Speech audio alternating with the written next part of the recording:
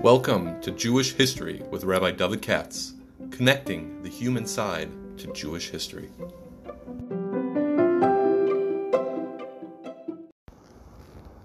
For sponsorship opportunities or to support this podcast, please visit our donate page at www.support.rabbidavidkatz.com. Hi, it's Tuesday afternoon, and Mincha is about an hour. Let me see if I can do the Haftorah now. It's a kind of funny take I have on it because today's podcast is being sponsored by my good friend Dr. Stuart Goldman, my foot doctor who now is retired. He's running books of scholarship on his field, and we had a email conversation, and he's how should I put it? Let me simplify. He's a real liberal, and he can't understand the conservatives. Meaning, how can you ignore what Trump has done? Now that there's clarity on the accuracy of the last election, it seems prudent to me those people who supported Trump long term have assessing and reframing to do. And what about other things through the prism of history? And these are painful questions. And then he said, similar things, how do people react after Madoff, Shabtai Tzvi, the Russian Revolution, etc. How did Republicans react after Nixon? So I hear I understand what he's saying. Obviously, I have friends who are conservative who will say the exact same things. How can you vote for this guy, that guy? We live in a time, that's mamish what I want to talk about, in the Haftorah. Stuart's, so first of all, thank you for the sponsorship. I'm actually out. That's it. I don't have anybody for next week, so I hope some people will step forward. But it's a very good question, and it framed how I thought about the Haftorah this week. And it turns out is exactly on target if you understand how to read the Haftorah, I think. The Haftorah this week is Parshas Yisro, and that's Yeshayahu, Isaiah.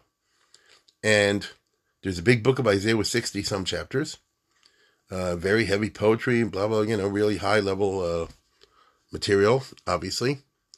And, in other words, in terms of all, Yeshayahu with the lofty phrases and all the rest of it. I think I talked about it in the past.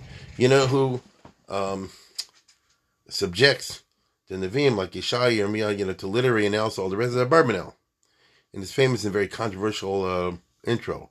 If you're into that stuff, if you're a shtickle Moscow, you read the Abarbanel's intro to Yeshayahu, and you're especially Yirmiyahu, because he's down on Yirmiyahu. And then if you want a counter, attack on that, then you read the Malbim's intro to Yirmiyahu, who's attacking the Abarbanel. Get it? Defending Yirmiyahu. That's old stuff. But in the context of what Stuart Goldman was talking about, which is that you have two sides, and each one doesn't want to understand the other one and cannot understand the other one, right? It's not possible that a normal person should vote Republican. It's not possible that a sane person should vote Democrat, etc., etc. It's not possible that a smart guy like you should believe in vaccinations. It's not possible that a smart cookie like you should be anti-vaxxer. This business is not possible. And I'm in the middle in the sense that I know people on both sides. I have my opinions, of course. But how can we look at this Haftorah today in the light of this? And it's very interesting. It's from Yeshayahu. The book of Isaiah is very long. It was edited, I don't know, long ago. We say, the Frum say, is edited by Anshe Gesagdola. The reason I mention it is because it's chapter 6. I know that it's Gaisha chapters, but I'm going to use that. It's chapter 6. So in other words, chapters 1 through 5 precede chapter 6. Especially chapter 1 is Chazon Yeshai ben Amotz that you say on Shabbos Chazon.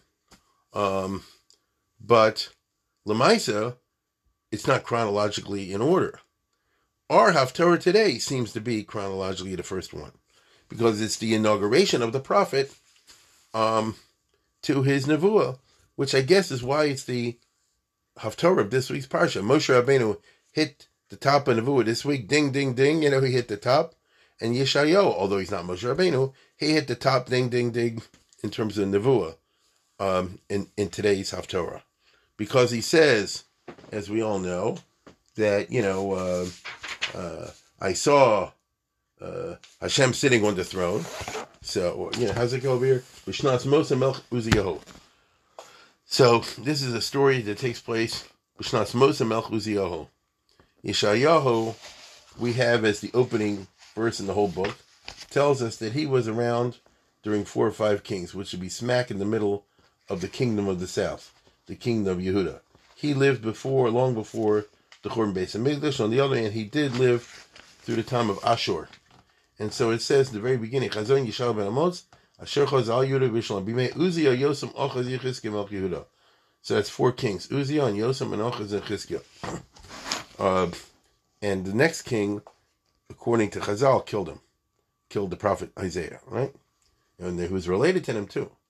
So, what does it mean, Bimei Uzziyahu, Yosem, Ochaz, Chizkiah? So according to our Haftorah today, it means at the very end of the time of Uzziah. Uzziah was one of those long reigns, lasted 52 years, I think. I think 52 years.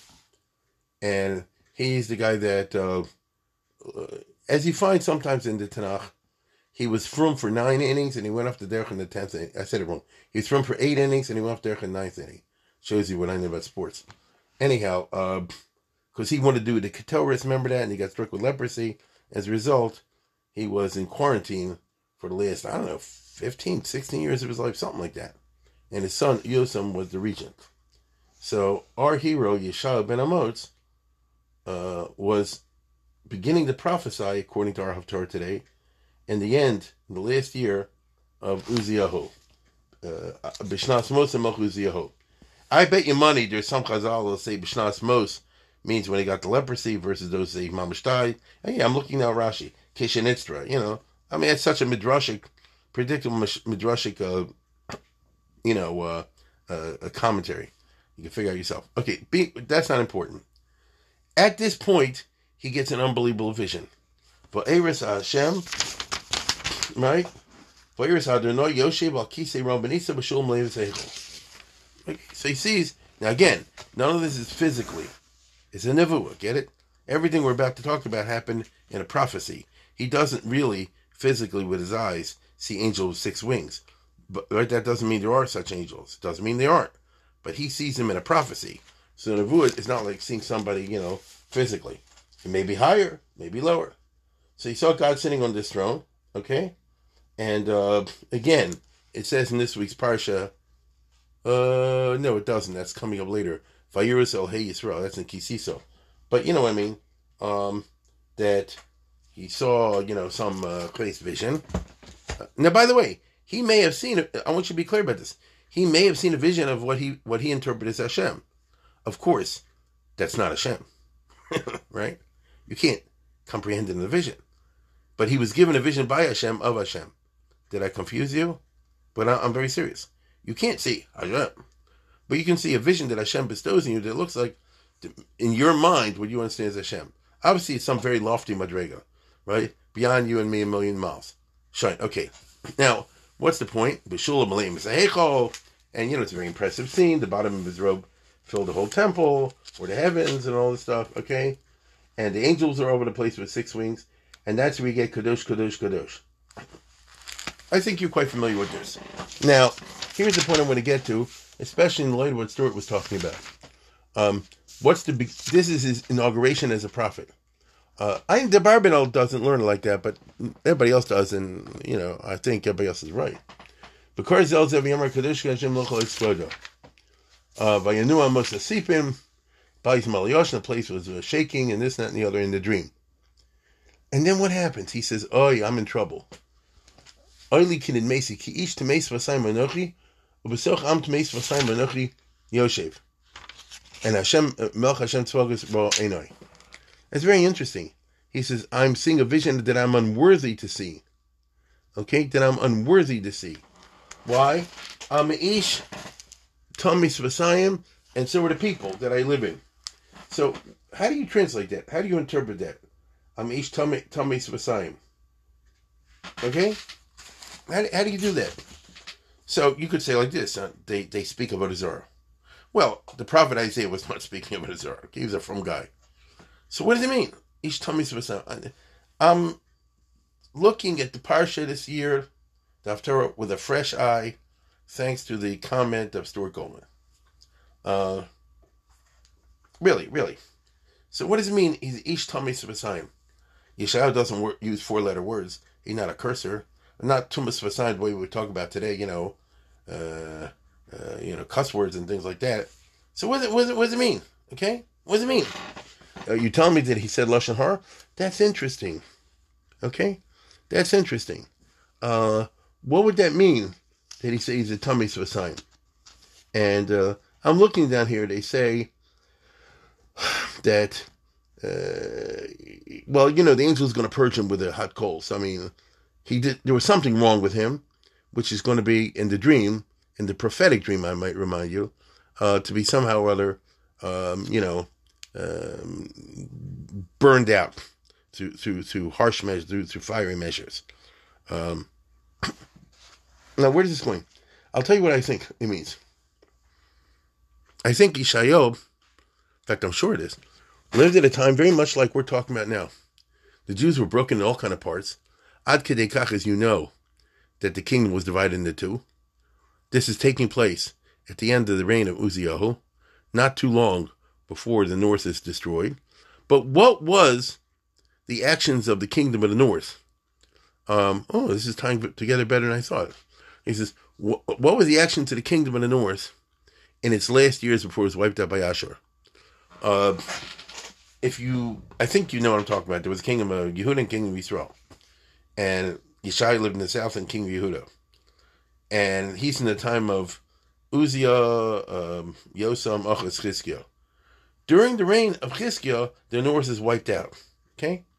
But to be more exact, it's in the time of Achaz that half of the north is wiped out. Because Ashur came in two waves. One was by the next to the last king, I guess Pekah ben Ramayo, where they lost 50% of the northern tribes.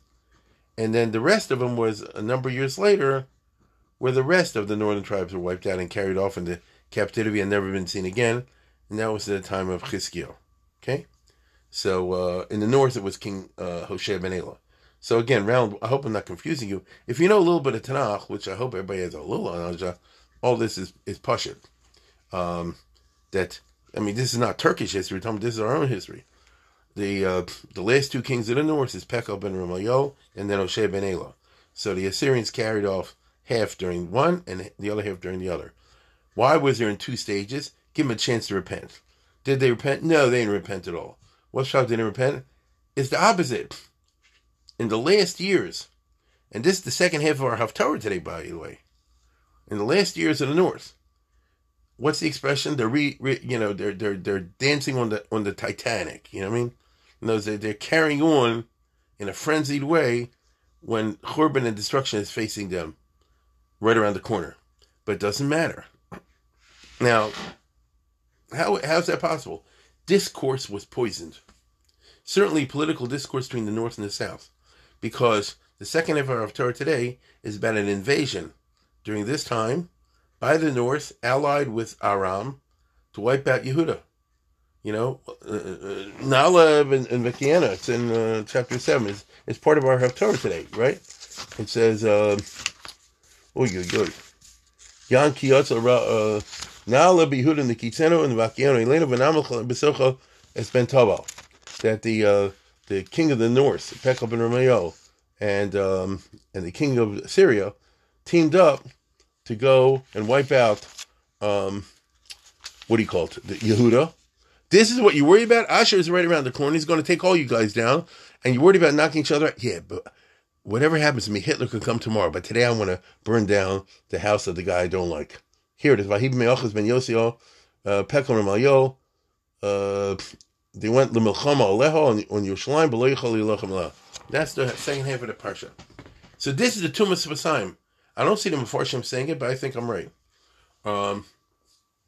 Which is all I can ever do. The Tumas V'Sayim is the poison discourse. which Hashem doesn't like. Like I told you yesterday, the only way you get to 10 Commandments is Ishacha B'Levachad. If anything, the frum way to interpret the rise of Ashur was, the frum way was to say Hashem must be sending us a message, and the message is we got to stop fighting with each other and quarreling with each other and unite. Yes, there have been two kingdoms now for a couple hundred years, but now's the time to somehow or other patch it together. We will acknowledge the South this way, the South will acknowledge us this way, work something out. Okay? Work something out. Remember, if you hold like the Rambam as opposed to Ramban, you can have more than one king. Look it up in Hilchos Melachim. Just take it from me. Not according to Ramban, but yes, according to Rambam. So you could, they could work it out, but they didn't. Instead, they spend their last few years on Earth trying to wipe out the Malchus Yehuda. Okay, which is crazy. Now, Yeshayahu, obviously, this coming from a culture where everybody's dissing everybody else is a poisoned discourse, and that means, at least as far as I can see, the Yeshayahu is living in a time where the frum have nothing to say positive to the non-frum and the vice versa. There were Jews who were idol worshippers, but I want to tell you, listen very closely. The idol worship at that time was the golden calf. The golden calf is a crazy form of Judaism. The reason I'm saying that is, it's not so far gone, the right person can come and explain to people that, like the king of the Khazar, it's Kavanos Ritzuyim, Masechem Ritzuyim, that the golden calf, which is supposed to be Elah Hachasher Tziyach Meretz Ritzrayim, you got the right idea, just going about it the wrong way. And it could have been possible to wean the North away from that. For your information, Chizkiah kind of does that a little bit when he refurbishes the temple, when he becomes the king a few years later, and the North is literally in its last 5 minutes. You understand? And he appeals to them to try to reunite and come celebrate Pesach, and a few people from the North listen, most don't. Now, I get it that most people are too far gone, but you're not supposed to say you're too far gone. You're supposed to say you're not there yet. But Yeshayahu says, I want to be a Navi, or at least I'm having a dream in which I'm being presented before the heavenly throne. However I envision it, because remember, God does not sit in the throne, and God is not surrounded by angels. He's got beyond your comprehension, blah, blah, blah, all the Maimonidean stuff. But nevertheless, this is a vision that Hashem sends. So it's got significance. And in the middle of the significance, he realizes, I guess because he's elevated to a very high madrega, his own chisaron. Because he says, I'm ish tamis of. And in the world of Emes, where he's holding it by this nevuah, you can't have a thing that a guy's going to be a Navi and blast the Jews and this and that and the other and cuss them out. And the whole shot of raising him to this madrega is to get past that. And the way he describes it, of course, very prophetically, where he says an angel comes with a hot coal and burns his mouth, right?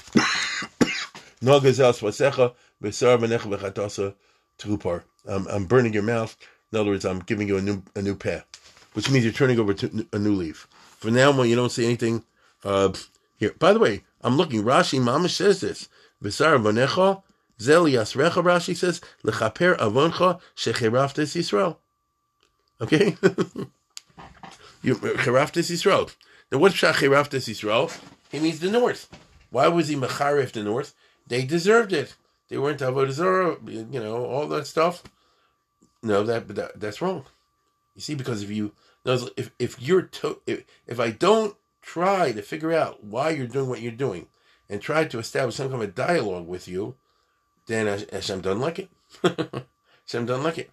Why? Isn't it right for me to cuss out the sinner? No, it doesn't work. Right? It doesn't work. Those who are successful in Kiruv know exactly what I'm talking about. You cuss somebody out, this and that and the other, you tell them they're wrong. It may be at some level you are correct, but it's incorrect. And you lose a valuable insight by completely delegitimating the other opinion, whether it's Trump or Biden or anything else. You understand? It's powerful. Now, only when only when his mouth is burned, once he's removed it this way, prophetically, now obviously it means he's raised to such a madriga that he no longer thinks that way, because a higher enlightenment, then he's able to announce for the other people. Now, wait a minute. I'm not finished. What is the prophecy? Okay? What is the prophecy? And Hashem says, right? The prophecy is that a Churban is coming, and I am making it that discourse will be poisoned. And so it'll be impossible for people to hear anything other than their own opinion. That's exactly what it says. After he's purged, look at the Haftarah. After he's purged with the coal, for Eshmas kol Adonai Meretz mi yashlach mi yashlanu, right? He hears God saying, now the mouth is purged. Who shall I, what do you call it? Who shall I send now? Rashi says, es mi yashlach lahochiach es Yisrael. Who can I send now to be mochiach Yisrael? You see, the word mochiach, it says, that's a hard tactic, to criticize somebody without, poisoning the discourse so he gets turned off from you. That's not so easy, okay? And look what it says. Hashem said, "Vayomer lechu amarta lo mazeh, shimu shamoa v'al tavinu, ro v'al teido." You're going to come and say to them. Now, the language here is very obscure. It just is, and so I can't help it. I mean, the Hebrew, I could spend an hour on this, and I mean it. The language is very enigmatic. Lechu amarta lo mazeh. You know what that means? Shimu shamoa v'al tavinu, ro v'al teido. Is that like a command form? You'll hear this and you won't get it? Or is it predictive? Is it future?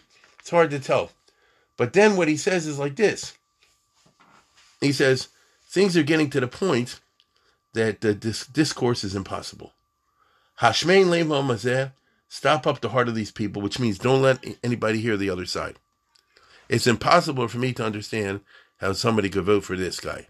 It's impossible for you to understand how anybody could vote for that guy. It's impossible for one person. Hashmein le'mo mazeh, ozno hachbei v'einav hosha. Close up the ears and blind the eyes. Right? Blind the eyes. So I can't understand how somebody like you can put on a mask. Or the other way around. I can't understand somebody intelligent like you, and you're not putting on a mask. It's like that. Across the board. And it comes across quite remarkable. Hashmein le'mo v'zev ozno hachbei v'einav hosha. Pen yer be'einav v'yishma l'vav v'yishav. Lest they do start to hear and will get refuah. And so this is it's an enigmatic prophecy. Now, different Mefarshim explain different ways. I'm aware of that. I'm looking at the old Mikras Gedolos as I speak. Different ones speak different ways. Ibn Ezra does this way, Rashi does this way, the Targum does this way. But let's put all that aside. What is he saying? He's saying, you're going to tell them, and they won't chop. And we're going to tell them is nobody can listen to the other person. If they would listen to the other person, Levavo Yavin, B'Shavarafalo, they would get refuah. Right? And I say in the Nebuah, how long is this going to happen? Right? How long is this going to... Now, there are other ways. The Rambam has a way about the Hilchos Tshuva. I'm not talking about that. He says, how long is this going to happen? Adashe Shoah Armein Yoshev, until the Shoah hits.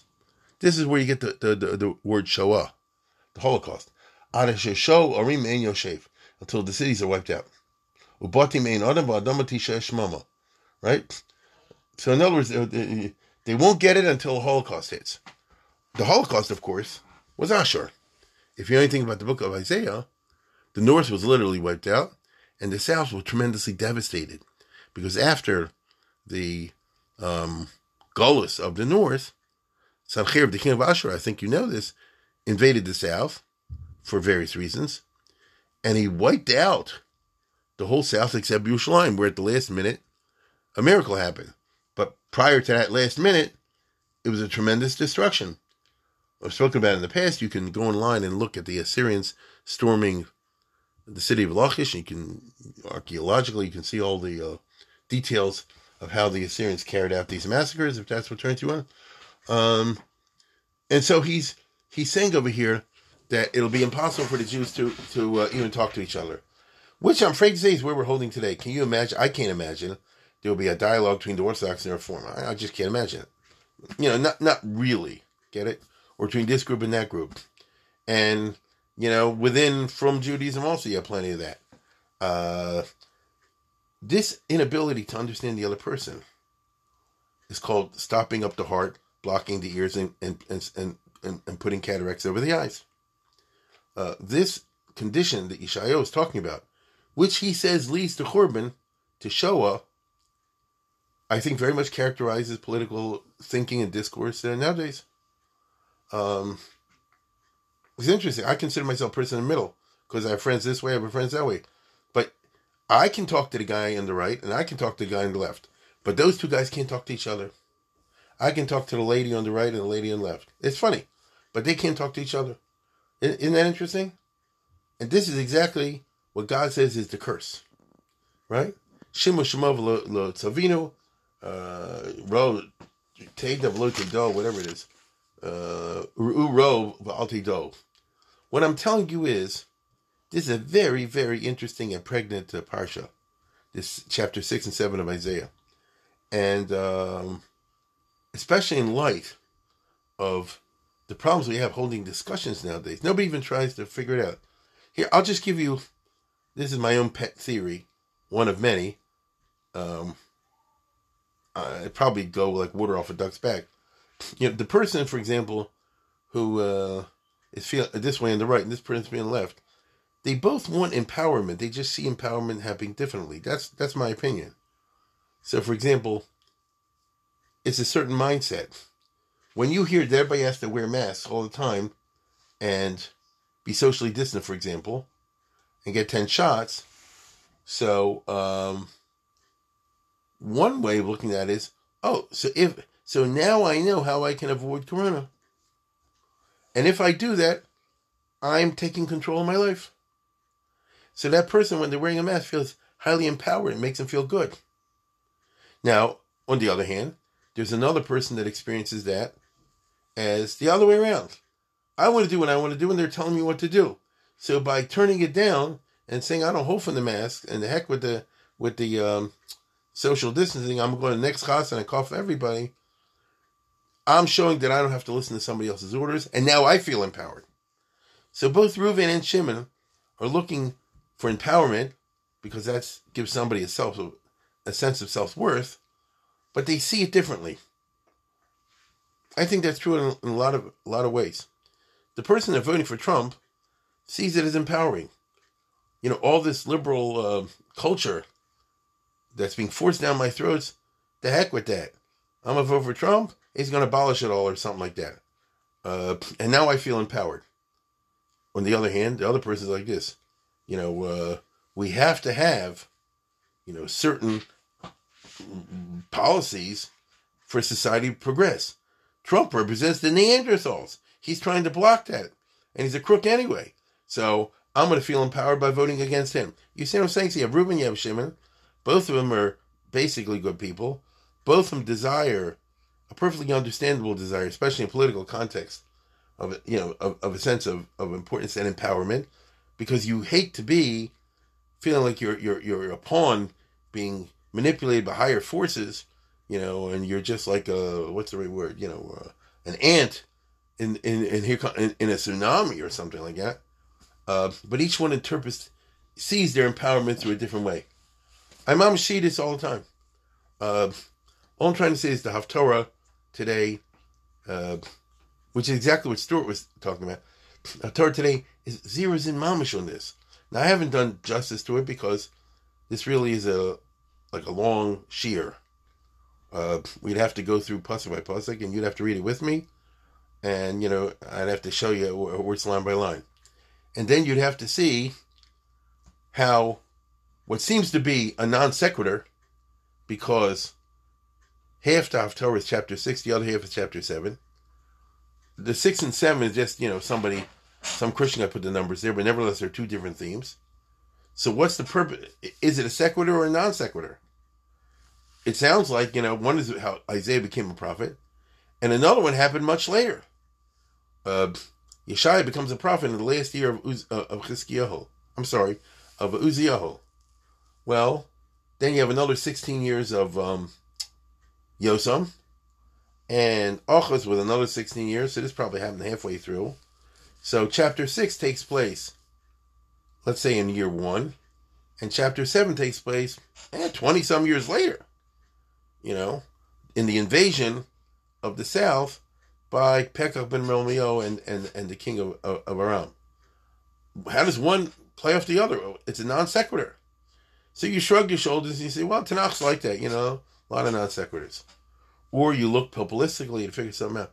I don't think you have to go there. The Hashmein Leva the Ein of Hasha and all that is manifested beautifully from the literary point of view, is manifested beautifully by the events of chapter 7. That the north, you don't have enough trouble, you're fighting Ashur coming down the road. You got to go and attack and destroy Achaz, the king of Yehuda. What do you got against him? No, we got to do it. So Pekah Ramayel, the king of the north, he's got it on his, agenda to wipe out the south. But wait a minute, the Russian army is 5 minutes away. The Chinese army is 5 minutes away. Hitler is 5 minutes away. You're worried about fighting other Jews? I hate to tell you this. If you look at Jewish politics in the 1930s, as late as 1939, I hate to say this, the same arguments and junk took place 5 minutes before the Holocaust started, even though 5 minutes later, both parties were killed by Hitler. You understand? I think I told you, Chaim Grada has a book, I think it's called The Yaguna, where he talks about a big machlokas. There was a certain town, but then after the war, he comes back, he says, the Bali machlokas, I see them all in a mass grave. Because in the end, it didn't matter. You understand? It didn't matter. So, it's a manifestation of the inability to have an actual discourse. Because how can you possibly hold such an opinion? How can you possibly subscribe, to such opinion when empirical evidence is demonstrated that you're just wrong, and the other one says the exact same thing back to you. So it's a great question that Dr. Goldman raised, and those of us who are into history are into history because it's a humanistic discipline. History doesn't really study God. That's religion. Although you can study history and see the hand of God if that's how you want to go. At least sometimes. But history studies man. That's why it's a secular discipline. And what history shows you is man has a tremendous range of potential, from the very great to the very dumb, from the very smart to the very dumb, from the very good to the very bad. And we see the extremes. The Haftorah today with Yeshayahu, in my opinion, reflects this in a remarkable way. This notion of stopping up the ears and don't listen to what the other one says. Anyway, that's my 2 cents on this. I want to thank, once again, Dr. Goldman for sponsoring.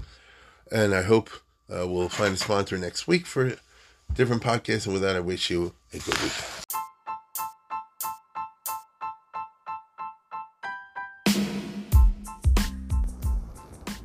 For sponsorship opportunities or to support this podcast, please visit our donate page at www.support.rabbidavidkatz.com.